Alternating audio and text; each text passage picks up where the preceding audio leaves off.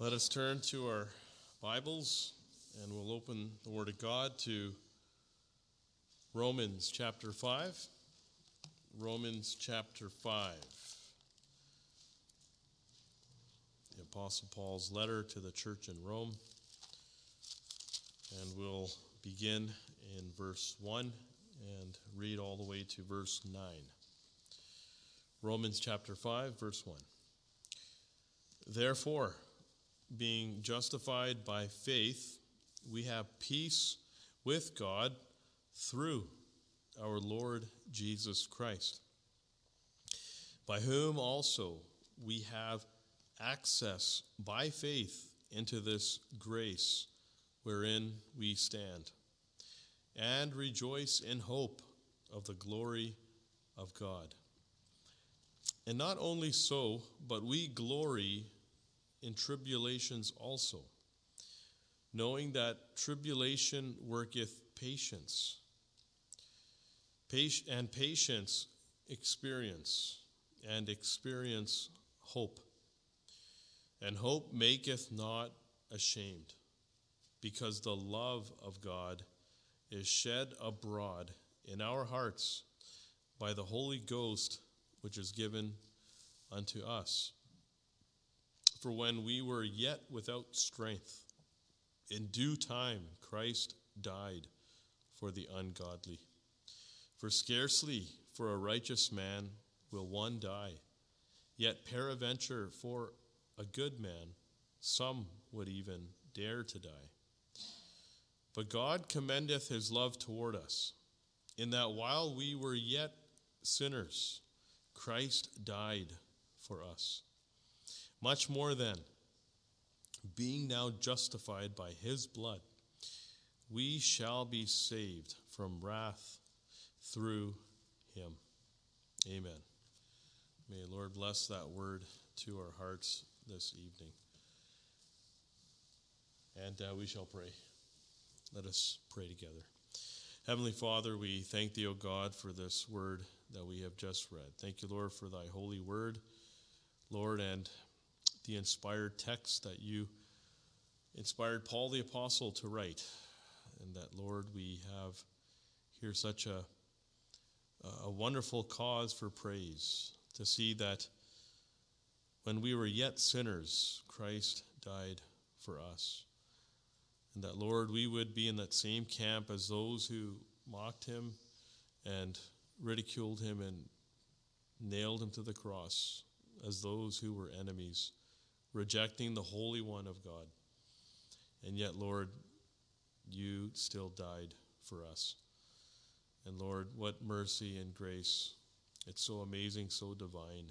And Lord, we are in awe of your love towards us. That, Lord, you would shed your grace upon us. Thank you, Lord, that we are here tonight, that we can learn to see the Savior, how he is. Not just the crucified one, but the resurrected one, the one who has ascended and reigns on high at the right hand of the Father, and the one of whom one day every knee shall bow. Lord, we are enthralled by your holiness and your righteousness, and that, Lord, there's no one like thee. That, Lord, you are alone, God, and there's none like thee. Lord, help us to worship thee tonight with a thankful heart and to give you the praise. And go before us this week, Lord, in everything we think, say, and do. Lord, may we be examples of those who are called to be salt and light to this darkened world. Lord, help us to be a faithful witness. And Lord, be with our pastor tonight. Help him as he brings the word. We pray that, Lord, you would be with him, be his strength as he needs help to preach the word and to exalt his voice. Lord, help him, we pray. And Lord, be with us in the pews as we listen. Take away all distractions, Lord. Help us to focus upon thee. And fill our cup, Lord, to overflowing. Lord, that we may be a witness to the end of this age. Lord, help us. We ask this in Jesus' name. Amen. Amen. We'll turn to our second hymn. It's hymn number 2. The beginning of our hymnals, hymn number 2. Praise my soul, the King of heaven. It's a wonderful hymn. Praise my soul, the King of heaven. To his feet thy tribute bring. Ransomed, healed, restored, forgiven. Who like me his praise should sing. That's wonderful. Let us stand to sing this hymn.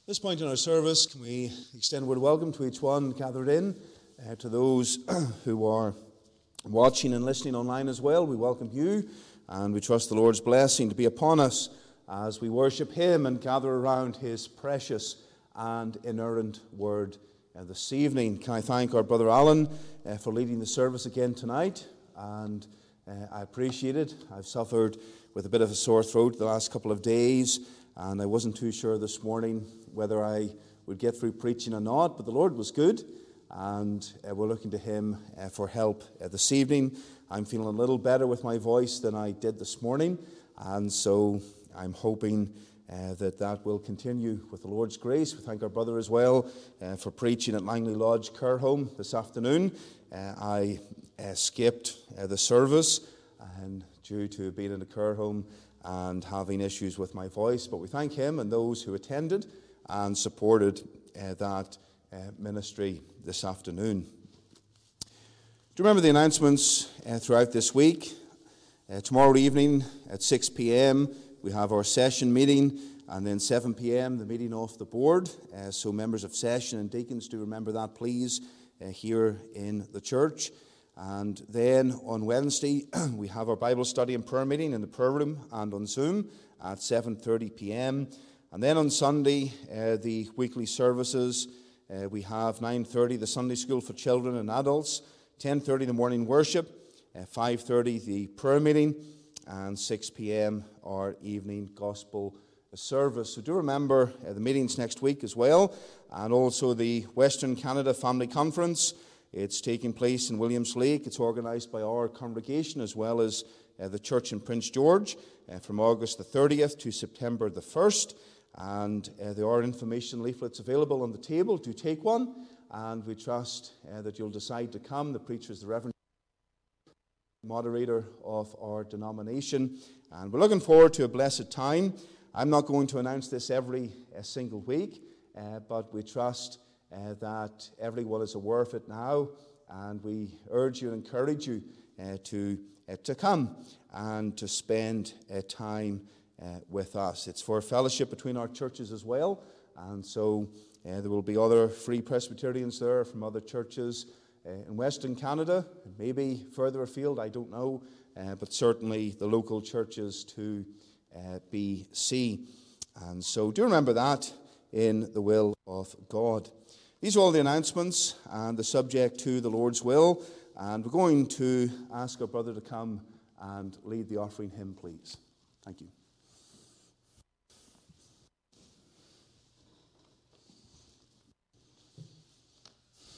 Offering hymn will be hymn 61. This is My Father's World. Again, we'll remain seated until the offerings are collected, and then we'll have our prayer and rise for the rest of the hymn.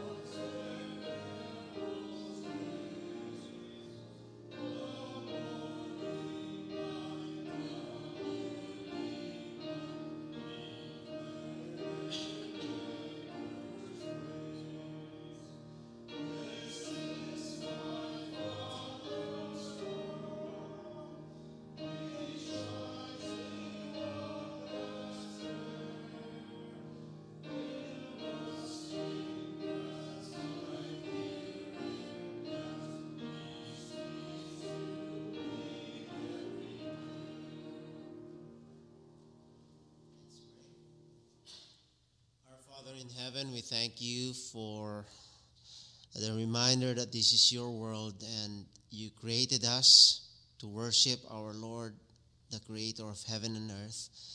Bless these tithes and this offering, dear God, that it will be used for the furtherance of your kingdom here on earth.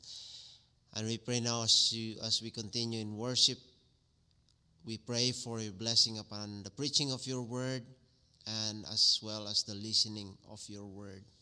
Teach us, Lord. May the Holy Spirit be with us and guide us.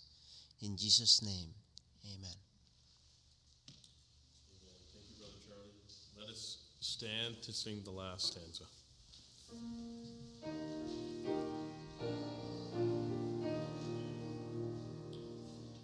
This is my Father's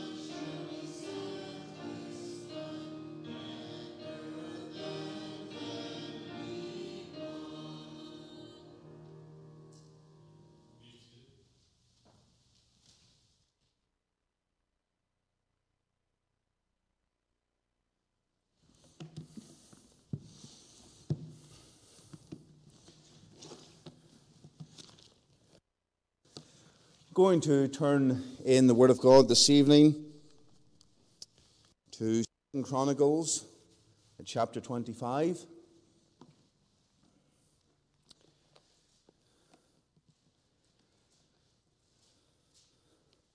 Second Chronicles, chapter 25. And here in this section of the book of 2 Chronicles, we have a record of the kings of Judah. Some of those kings were good, godly men, others not so much. And then we have a king here in 2 Chronicles 25 who did that which was right in the sight of the Lord, but not with a perfect heart. And so on the surface, he looked like he loved the Lord, but inside, internally, there was no perfect heart that had been changed by the Lord. And so these kings contain many lessons for us, and many important lessons, as we will see this evening. But we'll commence reading 2 Chronicles chapter 25, the verse 1, and let us hear the word of God.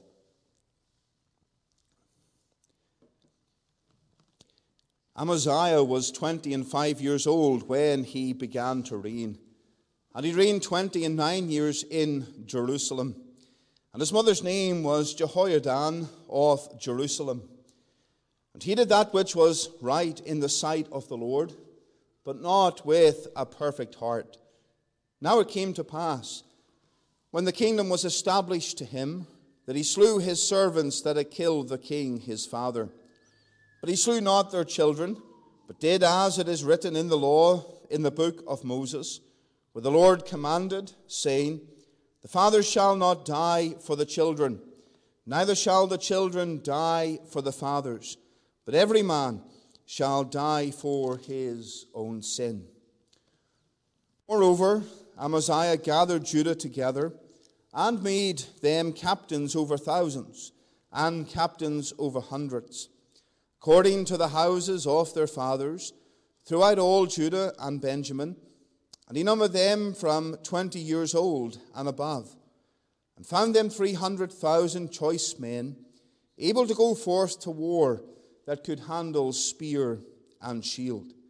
He hired also 100,000 mighty men of valor out of Israel, 400 talents of silver. But there came a man of God to him, saying, O king, let not the army of Israel go with thee, for the Lord is not with Israel, to wit, with all the children of Ephraim. But if thou wilt go, do it. Be strong for the battle. God shall make thee fall before the enemy, for God hath power to help and to cast down. And Amaziah said to the man of God, But what shall we do for the 100 talents which I have given to the army of Israel? And the man of God answered, The Lord is able to give thee much more than this. Then Amaziah separated them, to wit, the army that was come to him out of Ephraim, to go home again, wherefore their anger was greatly kindled against Judah, and they returned home in great anger. And Amaziah strengthened himself, and led forth his people, and went to the valley of Salt, and smote the children of Seir, smoteth the children of Seir 10,000. Another 10,000 left alive did the children of Judah carry away captive, and brought them unto the top of the rock, and cast them down from the top of the rock, that they all were broken in pieces. But the soldiers of the army which Amaziah sent back, that they should not go with him to battle, fell upon the cities of Judah, from Samaria even unto Beth Horon, and smote 3,000 of them, and took much spoil. Now it came to pass, after that Amaziah was come from the slaughter of the Edomites, that he brought the gods of the children of Seir, and set them up to be his gods, and bowed down himself before them, and burned incense unto them. Wherefore the anger of the Lord was kindled against Amaziah, and he sent unto him a prophet, which said unto him, Why hast thou sought after the gods of the people, which could not deliver their own people out of thine hand. And it came to pass, as he talked with him, that the king said unto him, Art thou made of the king's counsel? Forbear, why shouldest thou be smitten? Then the prophet forbore and said, I know that God hath determined to destroy thee, because thou hast done this, and hast not hearkened unto my counsel. Then Amaziah, king of Judah, took advice, and sent to Joash, the son of Jehoahaz, the son of Jehu, king of Israel, saying, Come, and let us see one another in the face. And Joash, king of Israel, sent to Amaziah, king of Judah, saying, The thistle that was in Lebanon sent to the cedar that was in Lebanon, saying, Give thy daughter to my son to wife. And there passed by a wild beast that was in Lebanon, and trode down the thistle. Thou sayest, Lo, thou hast smitten the Edomites, and thine heart lifteth thee up to boast. Abide now at home. Why shouldest thou meddle to thine hurt, that thou shouldest fall, even thou and Judah with thee? But Amaziah would not hear, for it came of God that he might deliver them into the hand of their enemies, because they sought after the gods of Eden. So Joash, the king of Israel, went up, and they saw one another in the face, both he and Amaziah, king of Judah, at Beth Shemesh, which belongeth to Judah. And Judah was put to the worse before Israel, and they fled every man to his tent. And Joash, the king of Israel, took Amaziah, king of Judah, the son of Joash, the son of Jehoahaz, at Beth Shemesh, and brought him to Jerusalem, and brake down the wall of Jerusalem from the gate of Ephraim to the corner gate, 400 cubits. And he took all the gold and the silver, and all the vessels that were found in the house of God with Obed-Edom, and the treasures of the king's house, the hostages also, and returned to Samaria. And Amaziah the son of Joash, king of Judah, lived after the death of Joash son of Jehoahaz, king of Israel, 15 years. Now the rest of the acts of Amaziah, first and last, behold, are they not written in the book of the kings of Judah and Israel? Now after the time that Amaziah did turn away from following the Lord, they made a conspiracy against him in Jerusalem, and he fled to Lachish. But they sent to Lachish after him, and slew him there. And they brought him upon horses, and buried him with his fathers in the city of Judah. Amen. And may the Lord bless the reading of his precious and infallible truth this evening. Let us unite together in prayer, and let us seek the Lord as we come to the preaching of his word tonight. Let us pray. Our eternal God and our loving Father in heaven, we thank thee this evening for thy word and for thy truth. We rejoice that we can lift our voices to thee in praise, and we can come now to consider the message that thou would have for us. And Father, we pray this evening that thou would speak to our hearts, thou would direct us in thy ways and in thy word, that thou would speak to those who are outside of the kingdom of God. Draw them to thyself, we pray. And Lord, we pray for thy help spiritually and physically. We think, Father, of the voice. We rejoice in thy help this morning. And we pray that thou would ease the pain tonight, and that thou would give much strength again to be able to proclaim thy truth. Lord, bless us. Meet our needs this night and glorify thy name. And we pray for Christ's sake. Amen. Amen.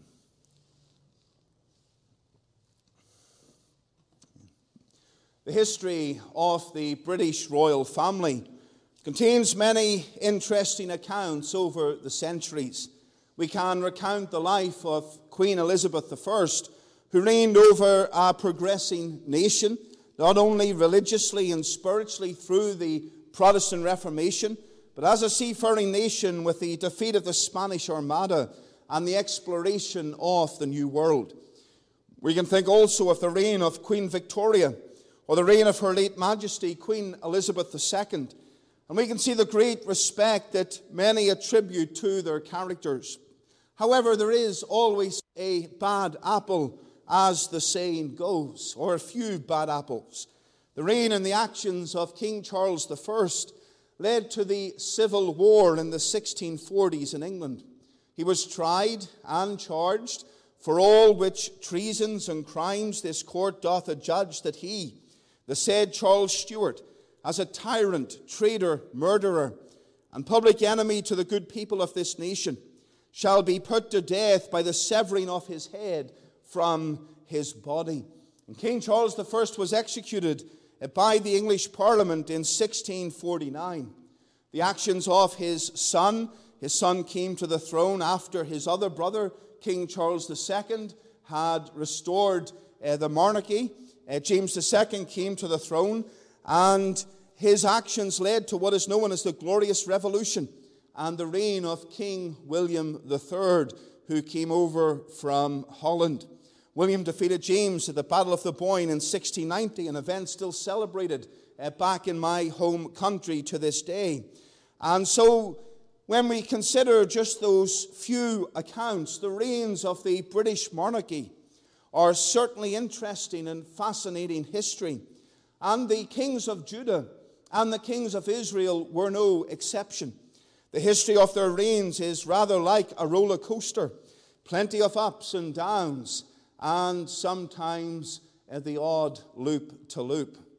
In the years prior to 2 Corinthians chapter 25, we have here before us the reign of Joash. He reigned from around 836 to 796 BC. He began to reign at the age of 7 and reigned for 40 years in Jerusalem. And he did that which was right in the eyes of the Lord, and the priest Jehoiada was one of his leading advisors. But after his death, he was influenced by the princes and fell into great sin. Jehoiada's son warned him, but Joash was slain. The Lord sent a small army of Syrians and delivered a great host of Judah into their hands. And the king was slain in his own bed as revenge for the death of Jehoiada's son. And so ended his reign. And at the age of 25 then, his son Amaziah came to the throne of Judah. He reigned, as chapter 25 tells us, for 29 years, but his reign mirrored that of his father. He walked in the ways of the Lord to a certain degree, but yet as many do, he started well, but he finished badly. And how often that can be said of us, how often that can be said of our lives. We start well, and even spiritually we can start well, but often the end does not finish so good.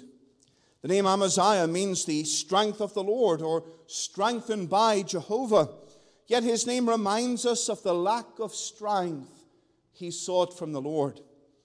The records of the kings and the chronicles of the kings of Judah found in Scripture are historical books, books that deal with the various aspects of royal and prophetic history. However, these records are not merely historical or factual, but being part of the Word of God, they contain many spiritual lessons for us today. And so as we come to 2 Chronicles chapter 25, I want us to consider very simply, vital lessons from King Amaziah. Vital lessons from King Amaziah. And firstly, I want you to see that we must have a perfect heart and not mere works. We must have a perfect heart and not mere works. Notice what verse 2 says. And he did that which was right in the sight of the Lord, but not with a perfect heart. This king did that which was right in the Lord's sight, openly keeping his commandments, openly abiding and adhering and living to the standard that was set by King David. I want you to turn to 1 Kings chapter 3. 1 Kings chapter 3. And the verse 3, it says about Solomon, and Solomon loved the Lord, walking in the statutes of David his father. Only he sacrificed and burnt incense in high places. But it says he loved the Lord and he walked in the ways of his father. And verse 14, and if thou wilt walk in my ways, to keep my statutes and my commandments, as thy father David did walk, then I will lengthen thy days. If we move to chapter 9 and the verse 4, and if thou wilt walk before me as David thy father walked, in integrity of heart and in uprightness, to do according to all that I have commanded thee, and will keep my statutes and my judgments, then I will establish the throne of thy kingdom upon Israel forever. And we see something in these verses. There are many other verses we could turn to, but we see a fundamental truth that we find connected to the kings.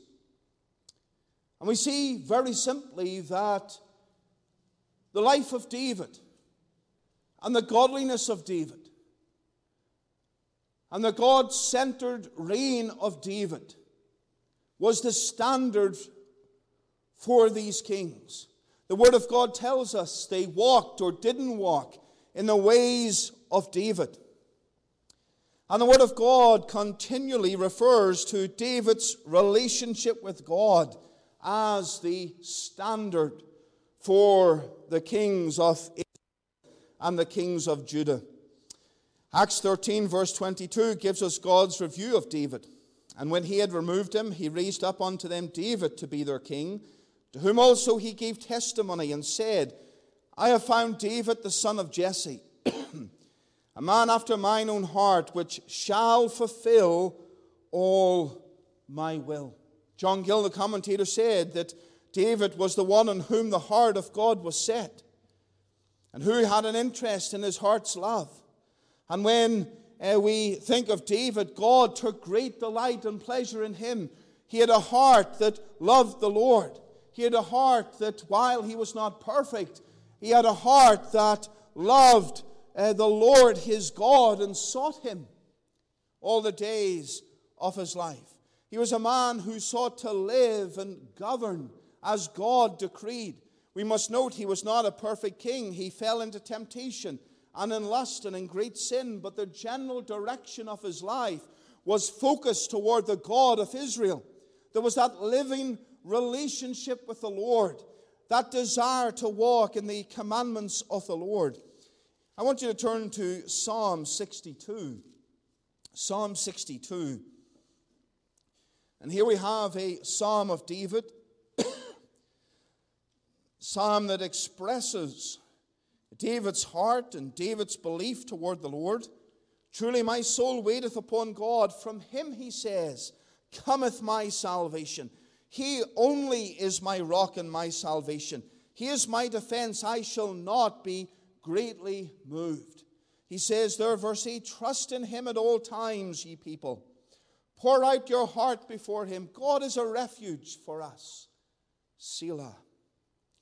And so this psalm teaches us that the focus of David's heart is his God. Tonight, what is the focus of your heart? Is your heart focused upon God? Is it focused upon the Lord Jesus Christ?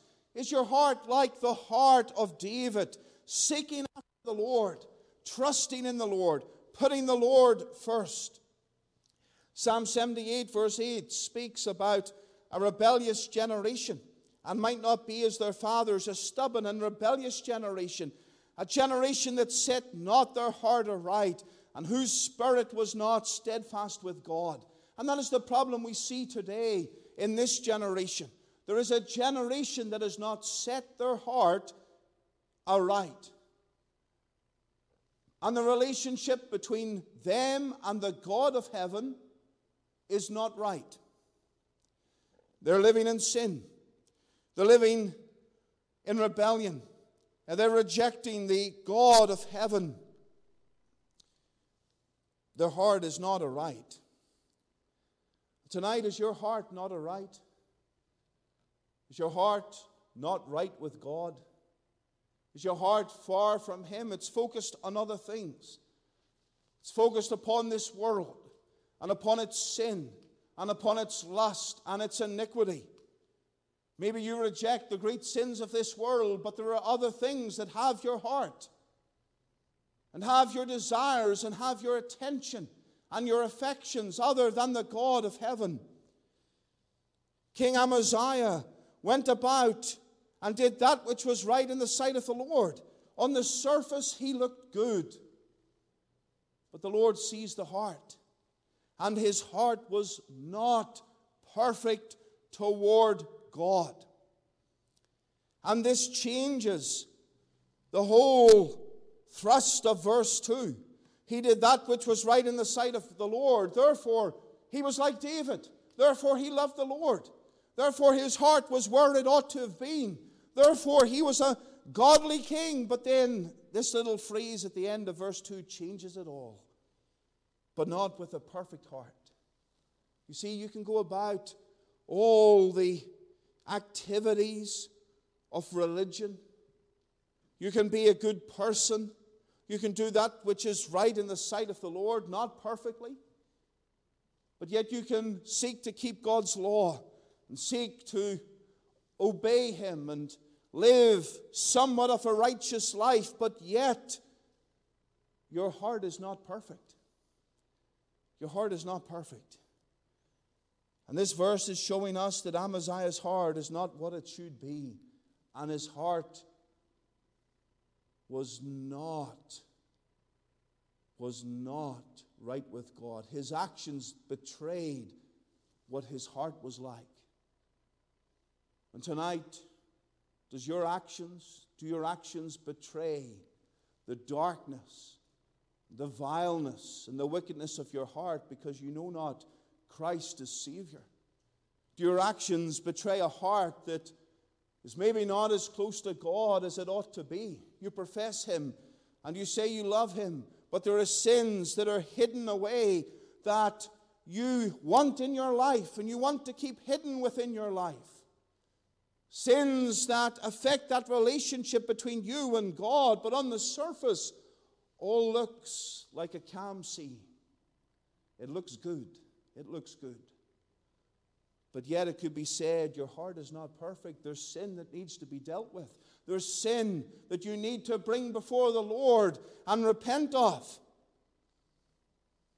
The Lord expects that full devotion from His people. Full devotion, and that reminds us of the first commandment. Thou shalt have no other gods before me. God is to be the first in our lives. He's to be our first love, our foremost love. And we see that Amaziah was not a king like David. He was more like his father in chapter 24. Some of these kings were the complete opposite to their fathers, yet some were exactly the same. It's a bit like what we have today. There are those who are exactly like their father, and they look like their father, and they talk like their father. And if you knew their father and you just met them and you didn't know who they were, you would think there was some sort of relationship here. But then you get others and you think, how were they ever related? They're so different. But yet this king followed in his father's footsteps. He didn't learn the lesson. And so many of these kings did not learn the lesson that their father taught them. A lesson that sin brings consequences. A lesson that they must love and honor the Lord. But they fail to do so because the heart is deceitful above all things and desperately wicked. Who can know it? The Word of God says. And we find King Joash in 2 Kings 14. And it says in verse 3, and he did that which was right in the sight of the Lord, yet not like David his father. He did according to all things as Joash his father did. Amaziah is in view. Howbeit the high places were not taken away, as yet the people did sacrifice and burnt incense on the high places. And what we have here is he followed the path of his father. and he kept the high places. He said he was of the Lord, but he kept those places of false religion for the people to engage in. And it is possible to follow the Lord with half a heart, but half a heart is not enough. Half a heart does not bring repentance. Half a heart does not bring faith. Half a heart toward God does not bring salvation. It is possible to engage in the work of the Lord and proceed to serve him with half a heart. Like the church at Ephesus. They did all the right things, but yet their heart was not right with God. He was not first. And what did Christ do? He rebuked them. He rebuked them. Thou hast left thy first love. But in 2 Kings 14, which we just read, there was a failure to remove idolatry out of the land. That is familiar. There are many verses by many kings, and this is something they often fail to do, to drive idolatry out of the land.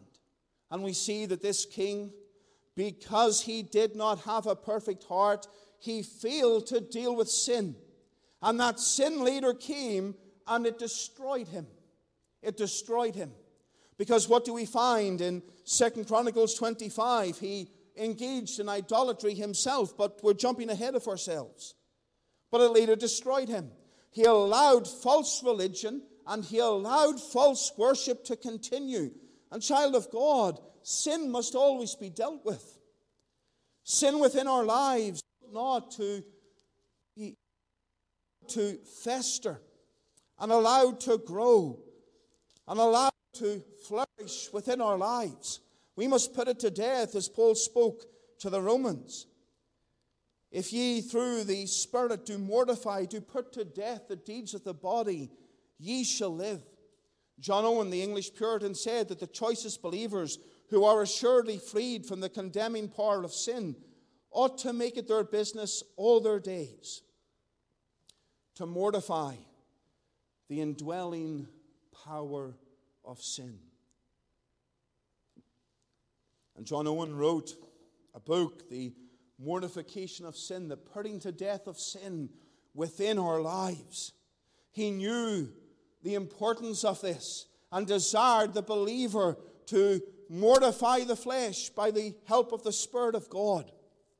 It ought to be our business all our days to flee sin, but yet we find this man on the surface serving the Lord, in his heart far from God, and he allows sin and idolatry to fester within the land. And as we close this point, we need to make an observation. The kings of Israel who fell into sin influenced and affected the nations fall into sin. Amaziah is an example of that. Zedekiah at the end of this book is also an example. And we have an influence, dear believer, within the church and the workplace and in our families for the gospel. And what does sin do? Not only does it affect us and our hearts and our lives and our relationship with God, but it affects and hinders that influence for the gospel outside of us.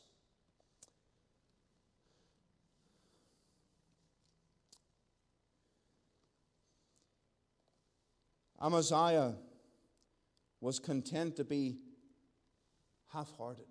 The story is told of a Civil War soldier. He was a federal. He arrived many years later back at the scene of a battle, and they asked for someone to take him to the battle site. And the Confederate who showed him that site asked a question. He said, why did after the Federals leave, did they set fire to the railway bridge when they retreated? And the other soldier, he says, we have a round of ammunition left. We expected capture. So if the Confederates had pursued, they would have received 10,000 prisoners of war. But they didn't. They had fought well. But they were content to see the enemy walk away. And Amaziah was a bit like that, content to be like his father, content to serve half-heartedly toward God, but didn't truly want to pursue that relationship that David had with God. Dear believer, we need to have a real zeal for personal piety, personal godliness. Personal godliness. Matthew Henry spoke about this king being cool and indifferent to the cause of Christ. And he says, such is the character of two men. See, in age, he said, they do that which is good, but not with a heart, not with a perfect heart. And what is the Laodicean age? Revelation 3, the church of Laodicea. The Lord was not happy, and he rebuked this church because they were lukewarm. They were lukewarm. It's a little bit like my water tonight. It's not cold like it was this morning. It's not hot like it just came out of the kettle. It's lukewarm. It's in between. And it's not that nice. But it does help to wet the throat a little bit because it's dry. But it's not nice. On a hot day, 30 degrees outside, do you want a warm drink of water? You want cool, refreshing water. In the cold, you want something that is warm. Lukewarm is really good for nothing. In the church of Laodicea, they were lukewarm. They sided, but they were not fully committed. They were in the middle. And that is what Matthew Henry said of this king. He was like the Laodiceans. And too many today in the church of Christ are like that. Their heart is not right with God perfectly. They are not fully committed to Christ because they still have their own ideas and what they want to do in life. And the cause of Christ is so hard and so difficult and so costly in their imagination. And so they're not fully committed. Oh, tonight, what if your commitment to Christ, is he your Savior? Is he your King? Is he your Master? Or are you merely going through the motions of worship? Or is there a burning flame within your heart for Christ? Samuel Rutherford said, I live no more, but Christ liveth in me. I live no more, but Christ liveth in me. If you have a perfect heart toward the Lord tonight, that's the state of your heart. You live no more. Christ lives in you. Christ has saved you and delivered you, and you live for him because he lives in you. I live no more, but Christ liveth in me. This man did not have a perfect heart. But notice here, secondly, that we must separate from all who are not the Lord's. We must separate from all who are not the Lord's. We find that the king had gathered an army together. In verse 6, he hired mercenaries, some men from Israel. But the Lord was not with Israel. And the prophet came with a warning. Matthew Puel, the commentator, said that the Lord is not with Israel. He had forsaken them, and for their sakes will curse their forces, if thou joinest thyself with them. That's what the prophet is saying to King Amaziah, king of Judah. He's aligning with soldiers from Israel, and the prophet is saying, God has forsaken them. And if you go with these men, God will curse your forces, and you'll not have the victory. This expedition against the Edomites, it will fail. It will fail. And what was the prophet telling this king? You're to separate from those who have forsaken the Lord. You're to take that step aside from them. Dear believer, we learn tonight that we are to be separate from those who rebel and forsake the Lord. We're certainly not to engage in battle with them. We're not to associate with them and work for the cause of Christ with them. And we find in Ezra chapter 4 this same thing happening. There were those who were the enemies of the work of God. Ezra chapter 4. Now when the adversaries of Judah and Benjamin, verse 1, heard that the children of the captivity builded a temple unto the God of Israel. Notice it says adversaries. That word does not mean friend. That means enemy. The enemies heard that the children were building the temple. Then they came to Zerubbabel and to the chief of the fathers and said unto them, let us destroy your work because we're the enemy. It's not there. They didn't say that. They said this, let us build with you. Let us help you. Let us work alongside you. For we seek your God as ye do, and we do sacrifice unto him since the days of Esarhaddon, king of Ashur, which brought us up hither. Oh, let us help. We're not the enemy. But if they were helping, you can rest assured that the wall wouldn't be built very well. It wouldn't be built very well at all. I remember playing with Lego when I was a child, and I very quickly learned the best way to build a Lego wall is to overlap the bricks. And of course, I had friends who'd come and help, and friends, and we built houses together, and they wanted to help, but they were actually hindering because their brick wall was just, I suppose, the brick with the studs on, the typical Lego brick, and they put them all on top of each other, and so they had a column of these bricks, and that was the wall, and then they did it again, and so the wall, you could just easily knock it down, whereas my wall on my side was, well, built the way the wall should be. And they thought they were helping, but in reality, they were hindering. And that's a bit like what these individuals would have done, only it was deliberate. They came, they wanted to help, but rest assured, they would find mischief. They would cause problems. Their aim was not to help, it was to hinder the work of God. They claimed to worship the same God, but they did not. They did not. And Zerubbabel and Jeshua and the rest of the chief of the fathers of Israel said unto them, they knew who they were, ye have nothing to do with us to build an house unto our God, but we ourselves together will build unto the Lord God of Israel, as King Cyrus the king of Persia hath commanded us. The commanded went out. They were working together, those who loved the Lord and those who were determined to accomplish this task. And then what happened? Verse 4, then the people of the land weakened the hands of the people of Judah and troubled them in building.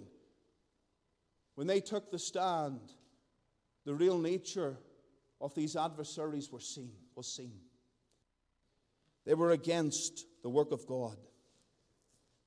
We're to be separate from those who rebel and forsake the Lord. We're to go about the Lord's cause ourselves with the unity of God's people, those who love his word and love the gospel and preach the gospel and stand for the doctrines of Scripture. We're not to work alongside those who are against them. We can think of other faiths and other religions and all the ideas we find in society. I had a bit of a sore throat today. Not once did I think of phoning someone from the Hindu faith or the Catholic faith or some other faith to come and help me out. Why? Because they don't believe what we believe. They don't preach what we preach. They don't hold to the Word of God as we hold to the Word of God. And if we had such an individual coming, well, next week would be preaching just to put it all right. All the error and heresy that would have been presented. There's a necessary separation. And in 2 Corinthians 6, the apostle says, wherefore come out from among them, and be ye separate, saith the Lord, and touch not the unclean thing, and I will receive you. And this separation, the prophet is talking about, the separation Amaziah did.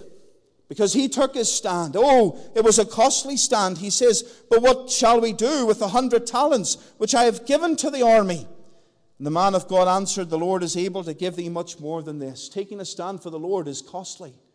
But what did the prophet say? The Lord's able to bless you, to give you more than this. Take this stand. You may wonder what might happen, or the difficulties and the challenges, but take this stand, God said. And I will bless. And I will bless. There's a necessary separation today. Separation from the world. Separation from the activities of the world, the sin of the world. We can think of the gospel of Christ in churches. We've touched on that already. Taking a stand for the truth of Scripture. That's what we must do. The purity of the church, the purity of worship. There are issues the world has made controversial. And what does the church do? Instead of standing for what God says, they embrace these things. And they support these things. But no matter how much you dress it up, you can't hide the stench of sin. The stench of sin. It's a bit like a pig that was rolling in the mud. And it's covered in mud and covered in dry mud. And the pig is absolutely filthy. But you take the pig and you put a little dress on the pig. And you put, I suppose, you could dress the pig up a little bit. But it still smells like a pig. You've never cleaned it. You just made it look nice. You can't hide the stench of sin. But God gave the victory. He separated. He took the stand. And God gave the victory. Surely that is a reason to be fully committed to the Lord. Surely that is a reason to be thankful for what God has done. Trusting Him. How do we build the church of Christ? Matthew 16, the Savior said, I will build my church. Christ builds His church. Many today think we need to incorporate elements of the world into the church and create a buzz. But the Lord tells us what to do. Leave it to Him. Preach, pray, witness. Leave the results to Him. Be faithful. But He saves and He moves. How do we build the church of Christ? By separating ourselves from the world, by looking to Christ, by focusing upon Him, by serving Him, by preaching His truth. And then thirdly, we see, and our time is moving on, but very quickly, we must forsake idolatry for our God. We must forsake idolatry for our God. Another lesson to learn from this man's reign. God gave the victory. And now it's time to praise Him and rejoice in Him and thank Him for all that He has done. To praise Him for the victory. God has delivered and God has kept His word. And we find that verse 14, now it came to pass, after that Amaziah was come from the slaughter of the Edomites. Time to praise God that He brought the gods of the children of Seir and set them up to be His gods and bowed down Himself before them and burned incense unto them. I'm reading the right verse. It's a time to praise God. But what do we find? He took the false gods of those He defeated. He brought them back to Judah. And what did He do? He set them up to be His gods. He didn't bring them back to destroy them. He brought them back to worship them. And there we see the great fundamental problem.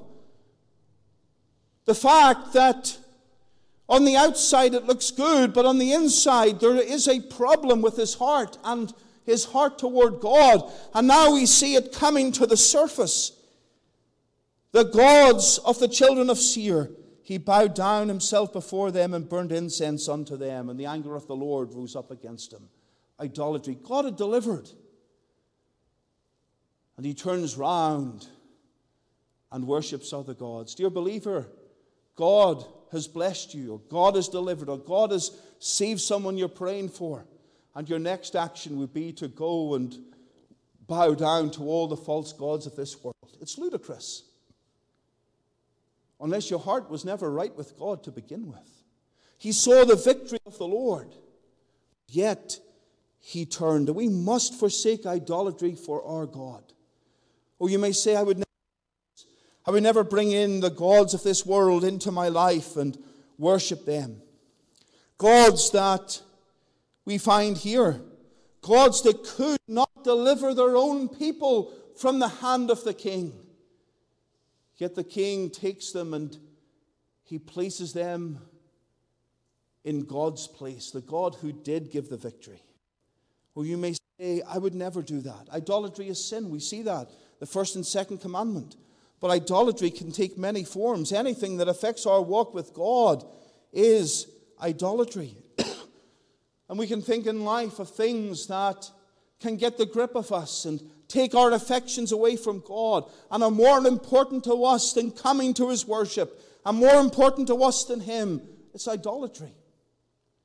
It's idolatry.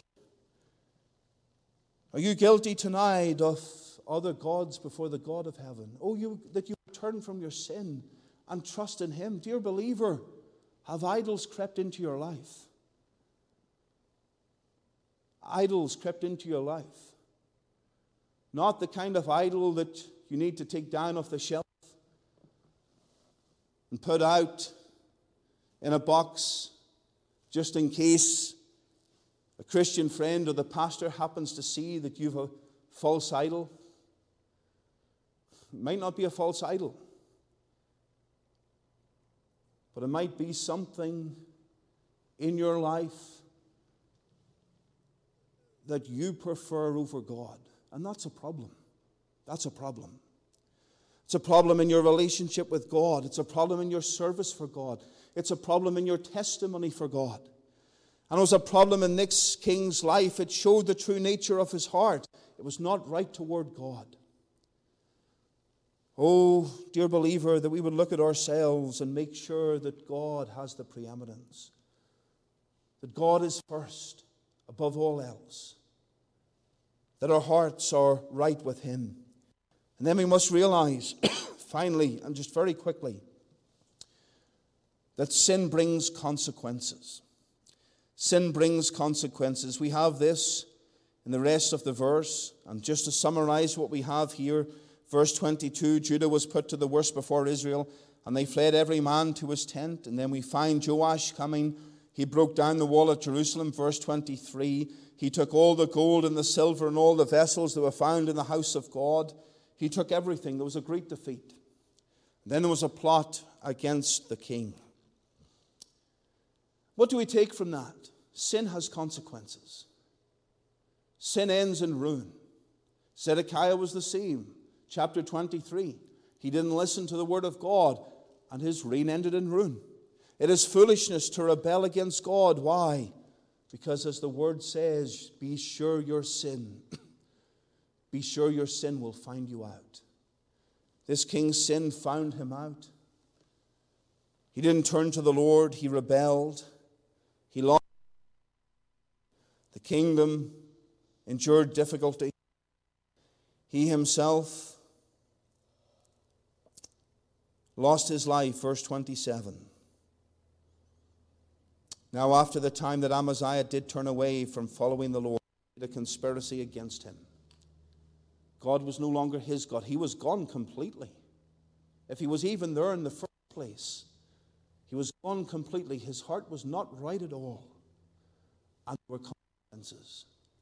And tonight, if your heart is not right before the Lord, there are consequences. The consequences of sin is death, eternal death. And the Lord Jesus is the only one who can save, the only one who can deliver. Tonight, let us remember the reign of Amaziah. Let us remember that he was only half-hearted about his faith, that he turned in great sin toward the Lord. Despite blessings, he turned away from the Lord. Oh, that you would believe, that you would repent of sin and trust in the Savior, and that the consequences of sin would be dealt with by Christ. That you would enjoy that forgiveness of sin, that salvation that comes from him. Forsake idols. Forsake those things in life that take your heart away from Christ. Live for him. And may the Lord bless his word for his name's sake. Amen. Amen. Going to turn in our hymnals to our closing hymn, the hymn 148. 148, O teach me what it meaneth, that cross uplifted high. 148, and we'll stand to sing, please.